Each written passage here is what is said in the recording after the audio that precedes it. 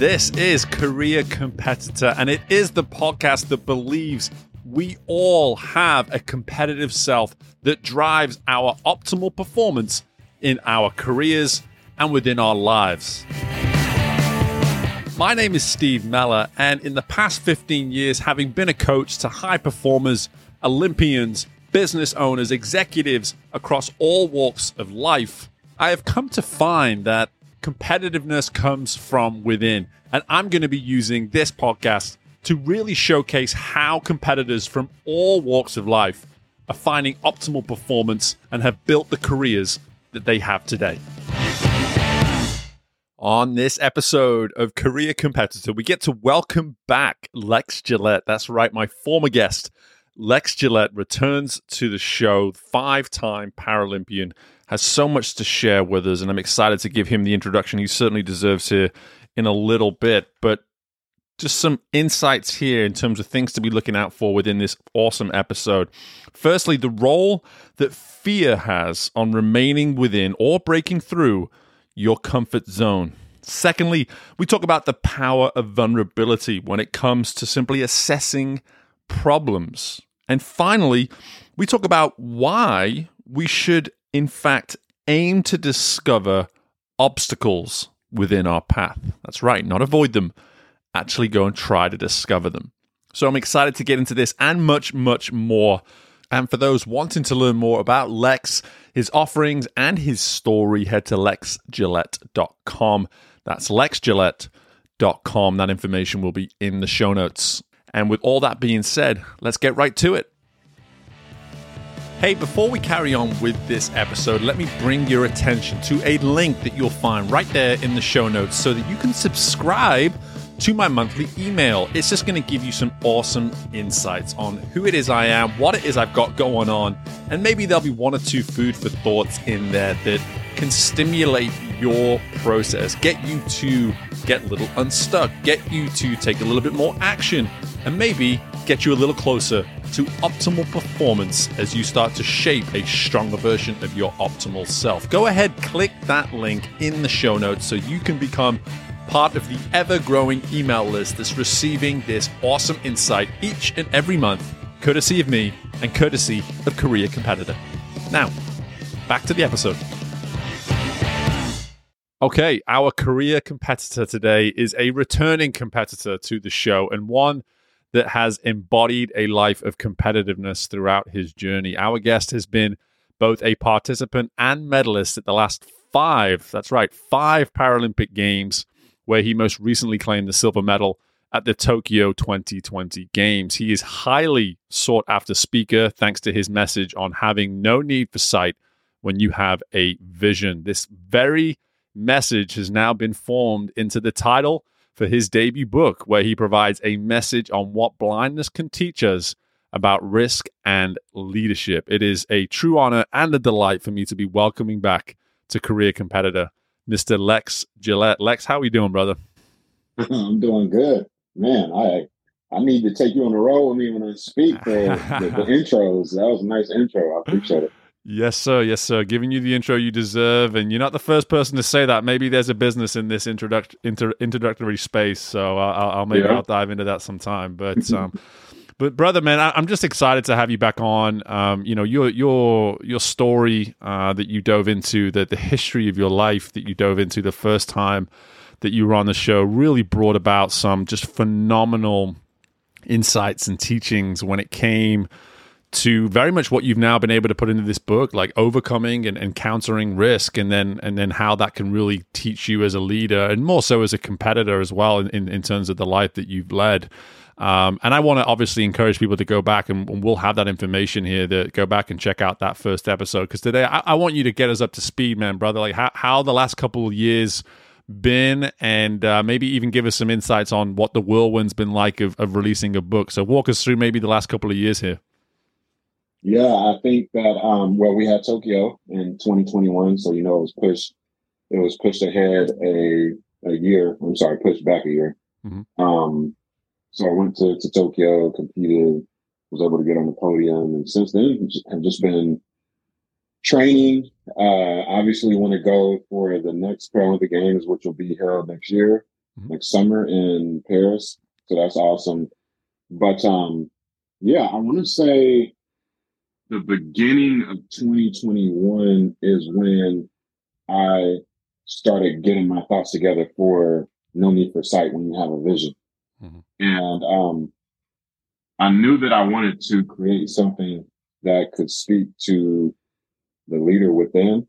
I definitely feel like we all, at a certain point in time in life, we all step into that leader role. We're all leading someone or something. And so just using my experiences and leveraging things that I've experienced in sport and life, being able to tell those stories in a way that can pull, hopefully some sort of impactful lesson out and, speak to the reader and hopefully give them something that they can leverage as they pursue their own personal and professional goals. Yeah, and straight away, something you said that just took me right back to the first time we spoke, that idea of leading something or someone. And, the one thing that just has stuck with me since the first time we spoke was the incredible leadership role that your mother played in your life and just the way in which she was able to tell you what you needed to hear and give you what you needed to have and just provide that guidance that was required to take on so much of the adversity that came with being blind at a young age and having to just become what you have become and made what is now, as you head into Paris next year, 2 decades at the top of a sport. Man, I'll tell you, anyone listening, like, you don't do that easily. You don't do that easily. That takes a different kind of specimen to say, hey, not only am I going to be competitive, am I going to compete against the world's best, but I'm going to do it for 2 decades. That takes some doing.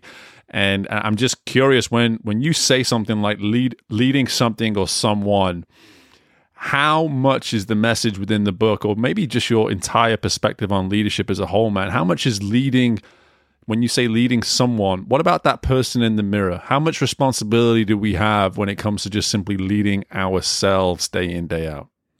That's A1 numero uno.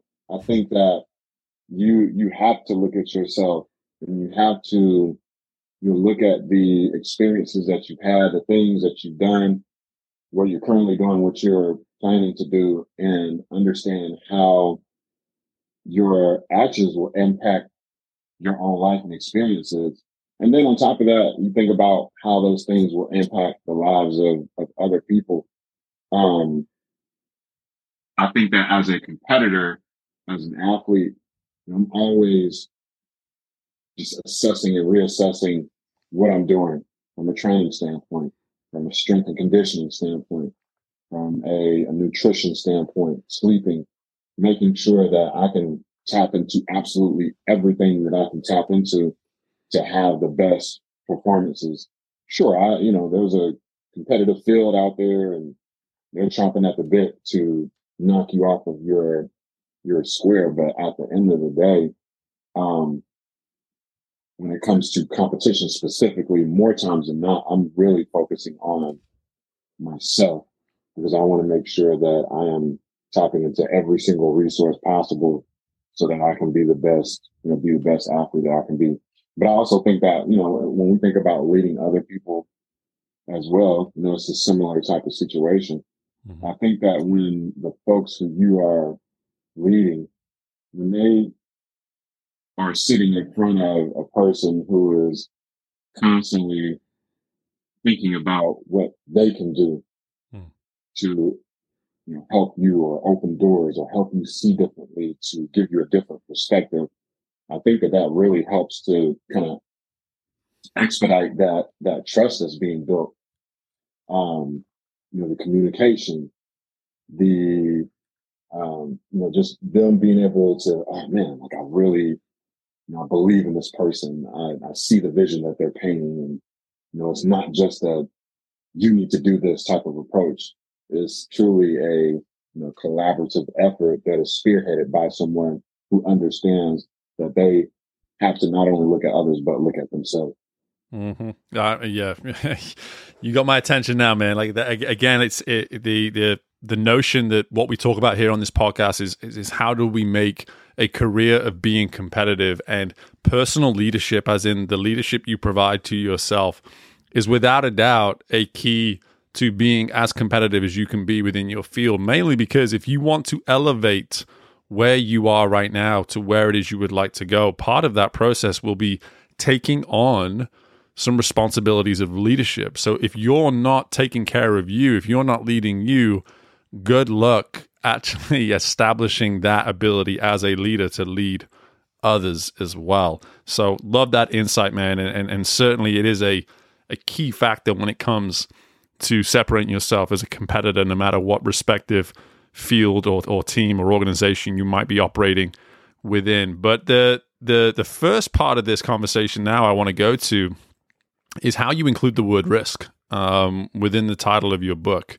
And just to give everybody that full title for the book so they can make sure that they go and get themselves a copy of it. You released it back in March, is what you told me, and the book is called No Need for Sight When You Have a Vision: What Blindness Can Teach Us About Risk and Leadership. So interesting choice of the word risk. So tell me, man, like, what was the reason behind using that word risk within the book, and what is the role that word risk plays throughout the book as well? Great question. I think that risk, I think that in a lot of times in our minds, it shows up as a synonym for fear or just being like, in this day and age, I feel like people, they feel as though when they are in their comfort zone, things are, it's like, it's cool, it's simple, it's easy. I can manage this. And then once you step out of that comfort zone, now you're having to take a risk. And I think that it's very scary for people, and they get afraid because of what might happen. When in actuality, you have to look at what isn't going to happen. If you stay in this space, in this place where you're comfortable and you're on cruise control, basically, you might not reach your full potential. And risk is all about getting out there and trying new things. It's pushing yourself, is helping people to push themselves. It's being able to expand and grow, evolve into a better person than what you were the day before. And so how risk shows up in the book, it kind of stems from how risk looks in my own life. As someone who's totally blind, every time that I step outside of the door to my home, there's some sort of risk that I might be encountering. I could run into something. There could be some construction going on, and I could potentially hit that. But I don't focus on those things. And I think that the relationship that we have with risk, I think it's important to understand that on the opposite side of risk is, it's something amazing. There's something incredible. There's growth. There's development. There's some sort of key that you are able to grasp and unlock the door to even more potential. And so my relationship with fear and how I articulate it in the book is one that I hope that's, it's like a healthy view of it. We need it in life in order to be the best that we can be. And so that is woven throughout the book, as well as, other things. But that risk aspect is huge, especially given the day and age that we live in right now. From a competition standpoint, competition is hard. You got to take some risks. Yep. As a business leader, the economy is tough right now. And you would want to, naturally, I think you want to retreat and kind of protect yourself, but this might be the time where you might need to take a risk. Man, you are you are preaching right now, bro, man. Like that is this is the stuff that consistently will leave me frustrated when I see the potential in so many people and their ability to just identify the very first risk that's directly in front of them to be the reason why they don't even get out the starting blocks. And, your example here, it should be something that anyone listening to this should be inspired by, is just that simple daily risk that you run just by simply walking out of your front door. Like, that is where your first risk starts, from the moment you leave the house. And that is such a powerful message, because we all have that same situation that comes our way within our lives or within our week or within our day, where we have a choice just to simply leave the house within our process. And we have this decision to make sometimes where we just have to look to the other side of risk. I love how you put that. Looking to the other side of risk, not looking at the risk, but looking to the other side. So perfect example, just sort of speaking for you, if you don't mind, like just hearing you say that great risk that you have of leaving the house, you look on the other side of that door to your house and say, I know what I want to accomplish. I know what I want to achieve. I am going after another Olympic Games 12 months from now. If I don't leave the house, I don't get to perform at that Olympic Games the way I would like to. And again, for you as a Paralympian to be able to say, this is part of the process that I have to go through to get onto the other side of this risk in order to achieve my potential. I mean, that's what I'm hearing, right? Yeah, absolutely. And I think it's like the other interesting thing too is like risk of, I mentioned it in like a physical sense as an, I might run into something or hurt myself, which is totally possible. But then you also think about, like, there's a risk that you'll be in a situation where you'll be embarrassed. There's risk that you'll be in a situation where you might feel ashamed, you might be irritated. For someone like me, where some of the societal perceptions are just, there's a risk that I'm going to run into someone who has an inaccurate view of who I am and what I'm capable of doing, and that's based on the fact that I'm walking around with a cane. In actuality, if they saw what was behind the cane, it would be a totally different totally different viewpoint. But risk includes all of those things as well, and we are not, as human beings, we're going to have connection points with all of those things. So again, even though you might feel those things or experience those things, you have to look to the other side and understand that there's a brighter side. I love it, man. And again, it's, going back to the initial way you responded to that question about risk, that synonym that people tend to use of fear, looking at risk and saying, oh man, it's just, I'm scared. I'm worried. I'm terrified of what may be waiting for me on the other side. And like you said, it may not be physical. It may just be that feeling of potential embarrassment, potential shame, potential failure, and people seeing and witnessing that failure, and you allowing that failure to drive the fact that you don't even take a step. You don't even approach the risk in the first place. And without having, I've yet to get a copy of the book, and I certainly intend to, but I'm curious now, is that what you do with the book? Do you tie in leadership with the sort of almost way to counteract risk? Is that where you go with the book? I'll put it to you like this. I think that, in approaching that risk and understanding that there is a brighter future, as a leader, I'm sharing some of those experiences where, as a leader, you have to assume this role and responsibility. And again, there will be these moments where you reach a crossroads and you're going to have to make a decision. And the result or the outcome of the decision that you make is, it's going to impact you, and it's going to impact those who are in your circle. So you want to make sure, again, that you're doing the things sharpening yourself in a way that when you reach these points and places in life, you'll be able to see those things with a clear vision, a clear set of mental eyes, and be able to make the best possible decision so that you can, continue down this road of success. Yeah, decision making, man. We, as human beings, we've got some work to do there. Yes, I say that for myself. Absolutely.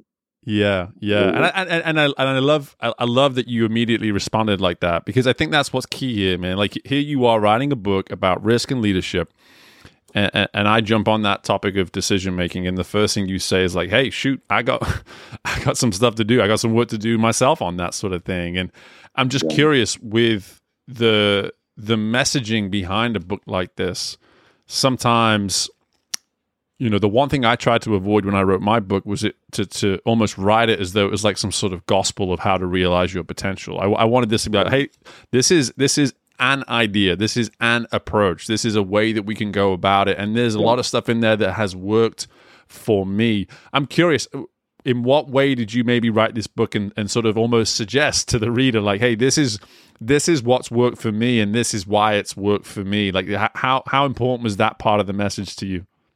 That's really important to me because number one, I grew up going to church back in North Carolina. So like, I remember those times when the pastor's preaching at you and they're talking directly, talking at you and things like that, which, in that type of environment. Okay. But my personality is very much, I want the reader to hear my voice and it feel as though we're just having a conversation. I like to joke around and, make jokes here and there and stuff like that. But also, I want the reader to kind of see my growth and development as a person and as a leader. And the reason I say that is because, we just talked about the risk of being embarrassed, being afraid, making a mistake in front of people, and they laugh or ridicule you. And I wanted to use the book as an opportunity to share some of those vulnerable moments and let them know that, hey, that this is totally fine too. I think that when we talk about leadership and we think about leadership, you want to be vulnerable.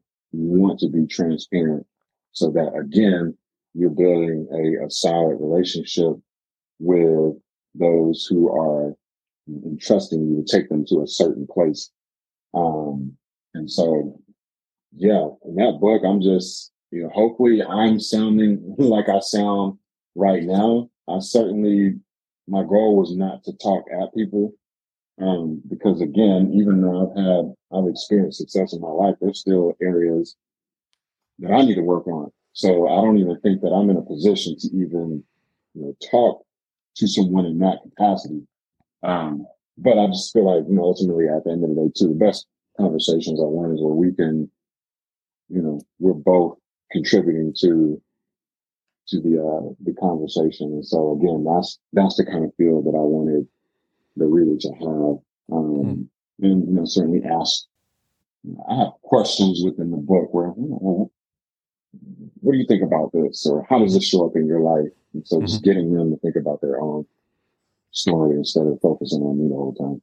Yeah, and that element of vulnerability, man, like it covers risk and it covers leadership. It covers risk in the sense that as a vulnerable leader, you're able to sort of tell people, like, listen, I get it. Like, I understand risk, and this is actually how I've failed in moments where I've taken a risk. But as a leader, I'm also here to tell you that despite those failures, it's not a reason for you not to try again and to try again and to try again.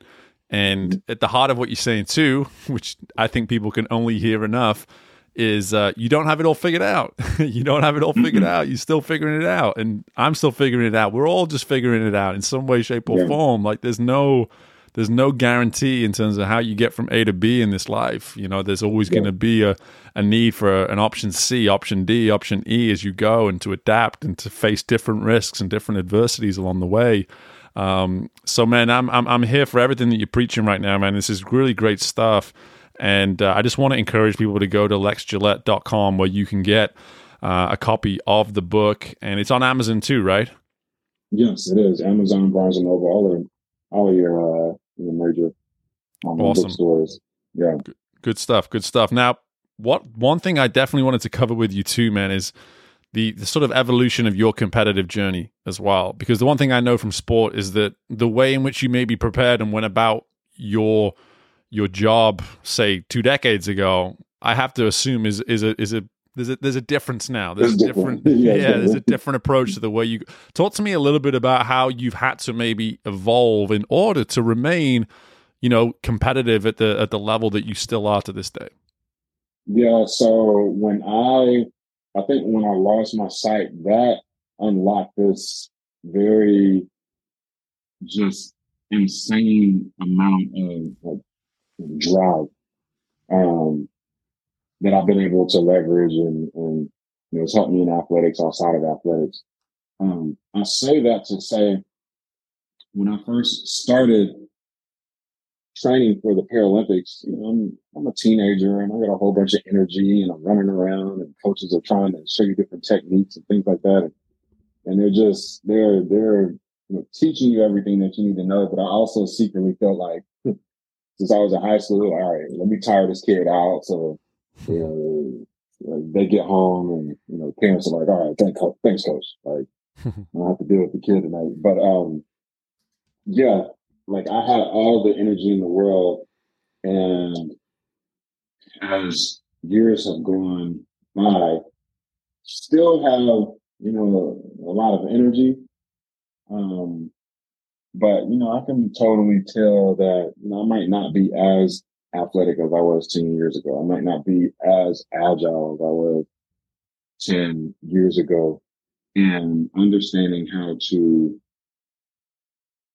having the mindfulness to know when to rest and recover has been a really big piece to kind of these last 5 years or so. I'm still able to compete at a high level, but I might have to go into sports med an hour early and get the heat pack out, or focus on stretching a lot more before the competition. And again, this kind of points back to what we were talking about earlier when we said you have to look into the mirror and you have to identify these areas where you can improve.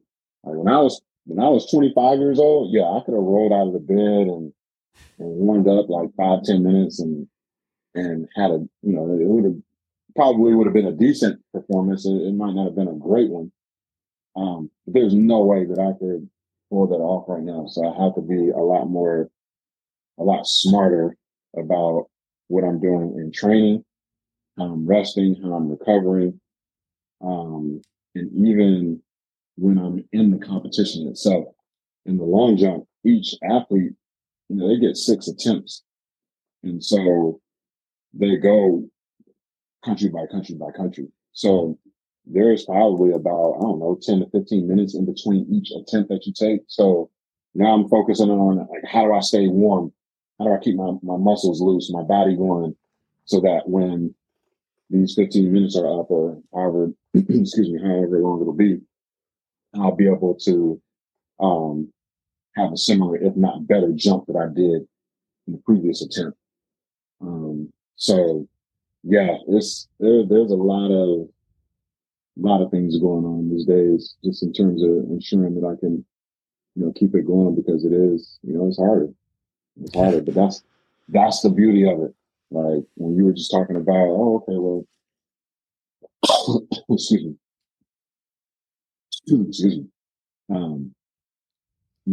There's always something that we can improve upon. There's always something that we can work on. There's always something that we can do.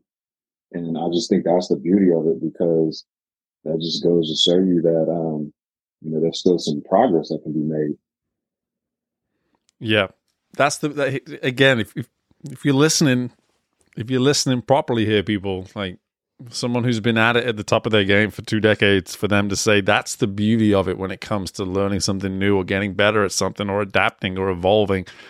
to see the beauty in that process is it's powerful, man. It's a powerful lesson. It's a powerful takeaway. And as you're talking there about the format of long jump, it's something I'm certainly no stranger to. Like, I understand the sport. It's almost at this point now, it's not about being as good as you once were. It's about saying, how can I be good once, right? How can I be good once at this level and do everything around those potentially 6 jumps that I need to do to keep my body primed for that one moment where everything, the stride is right, the technique is right, the takeoff is right, like everything falls into place at the right time. But you got to put yourself in that position by doing the things between the jumps in order to make it happen. And trust me, man, I'm a couple years shy now of 40, and the idea of just jumping over a puddle to avoid a puddle sometimes is I'm probably going to injure myself in some way. So the fact that you're still doing this, man, and doing it the level that you are is just a testament to that person, that animal, if you will, that you somehow woke in yourself, where you started to leverage that drive from a young age, and you still have that drive, it sounds like, to this day, which is, it's just something to admire, man. It's something I'm such a fan of, and I'm just here for all of it. But one thing I want to allow you to do here before I let you go is, just share with us maybe an insight, if you will, that you tend, whenever you get these opportunities to speak to these larger audiences, what is it about your message in those larger situations where you're speaking to a company or an organization, whatever it is, like, what is that one message that you're always trying to get across to people that, that, hey, if I come and listen to Lex Gillette, when I walk away, this is going to be the message that I walk away with, and this is how, I'm going to be impacted by the time with him? Great question. I think that the lesson that I've really been trying to harp on recently is the understanding or helping people shift their mind around obstacles. And the reason that I say that is because imagine I'm walking out of my apartment and walking down the sidewalk. I mentioned earlier about there's always some sort of risk that could present itself. And so from the outside looking in, people might think that, oh my gosh, like this is really risky. This guy is blind. He's walking down the sidewalk. He's about to run into a pole. And so they'll walk up to me. Oh, sir, stop. You're about to hit this pole. Mm-hmm. And so that pole, or in most people's minds, that obstacle, for me, is really not an obstacle. It's actually a landmark. And I say that because when I'm sliding my cane from left to right on the sidewalk, I'm purposefully trying to find that pole so that I know how many steps I need to take forward.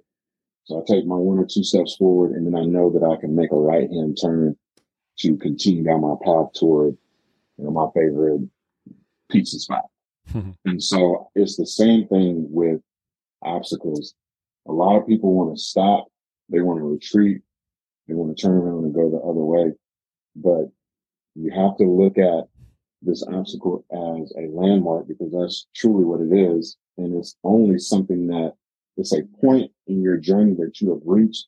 And once you have made connection with that landmark, it should give you some sort of idea as to what needs to happen next.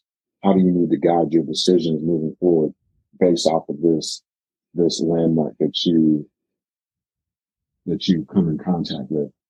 Oh, man. And that's really all obstacles are. I love it, man. I mean, that's as good an insight as any audience can want to get. And again, as my mind's going, it's just thinking on a day-to-day basis, man. If you seek out those obstacles and define them as landmarks, just think the next time you go on that very same journey, the likelihood of you being able to, identify that landmark is coming again, that it's around the corner. That heightened awareness immediately every time. And it's that heightened curiosity. I talk about it with clients all the time. It's like, man, one of the greatest attributes any leader can have is a heightened curiosity, like a curiosity for what is out there, what can we find, what can we discover, what can we learn. And sometimes that means going after risk, going after obstacles, and then being able to look at them differently. So, Man, I love it, brother. You know I appreciate you and your time, and as much as anything, I appreciate your message. And keep going with it, man. Keep putting it out there to the world, because more people need to hear it. And I'm glad that I can just give you 30 minutes of my time and provide you this platform to continue to share that message. And you're always welcome back on Career Competitor anytime, brother. And before I let you go, if there's any additional insight you want to provide to our listeners in terms of where they can maybe learn more about you and find you, go ahead and feel free to share that here. Yeah. Well, first of all, I appreciate you allowing me the time to come back on again. And it's obviously it's a great platform where we can come up here and just share our perspectives and vantage points. So I appreciate it. You can find me on LexGillette.com. My handle is @LexGillette for basically everything: Twitter, Instagram, Facebook, LinkedIn. And you can find me on the track as well, getting ready for Paris 2024. Yeah, and you're already qualified, is that right? Yeah, it's a weird process. So the qualification period opened, and I believe I have qualified, but we still have to go to trials next year and solidify our spot. So yeah, got it. Good deal. Well, man, I'm going to be following you as I did last Olympic Games and last Paralympic Games. Sorry, and just continue to remain a cheerleader of yours from the sidelines, and just best of luck with all the prep. Best of luck with the continued efforts that you're making with your message, man, and just good luck in general, brother. And look forward to remaining in touch with you. Oh, thank you so much. We'll have to. It was a couple years ago. We'll have to do it in a couple years. Yes, sir. We'll do it again. We're almost at 200 episodes now, so maybe around episode 300, we'll come back on. There we go. Thanks, man. Alrighty. Thanks again for listening to this episode of Career Competitor. And before you leave, be sure to take advantage of your free one-time discovery call with me to see how I can be of service to you as a coach, or potentially even your team. Depending on what it is you're looking for at this point within your career, I want to be able to serve you with 30 minutes of my time to see how I can be of use to you and help you on your path of continued growth towards your optimal self in order to find optimal performance. Be sure to reach out to me, steve@careercompetitor.com, or just head to the website careercompetitor.com. I look forward to connecting with you soon, and bye for now.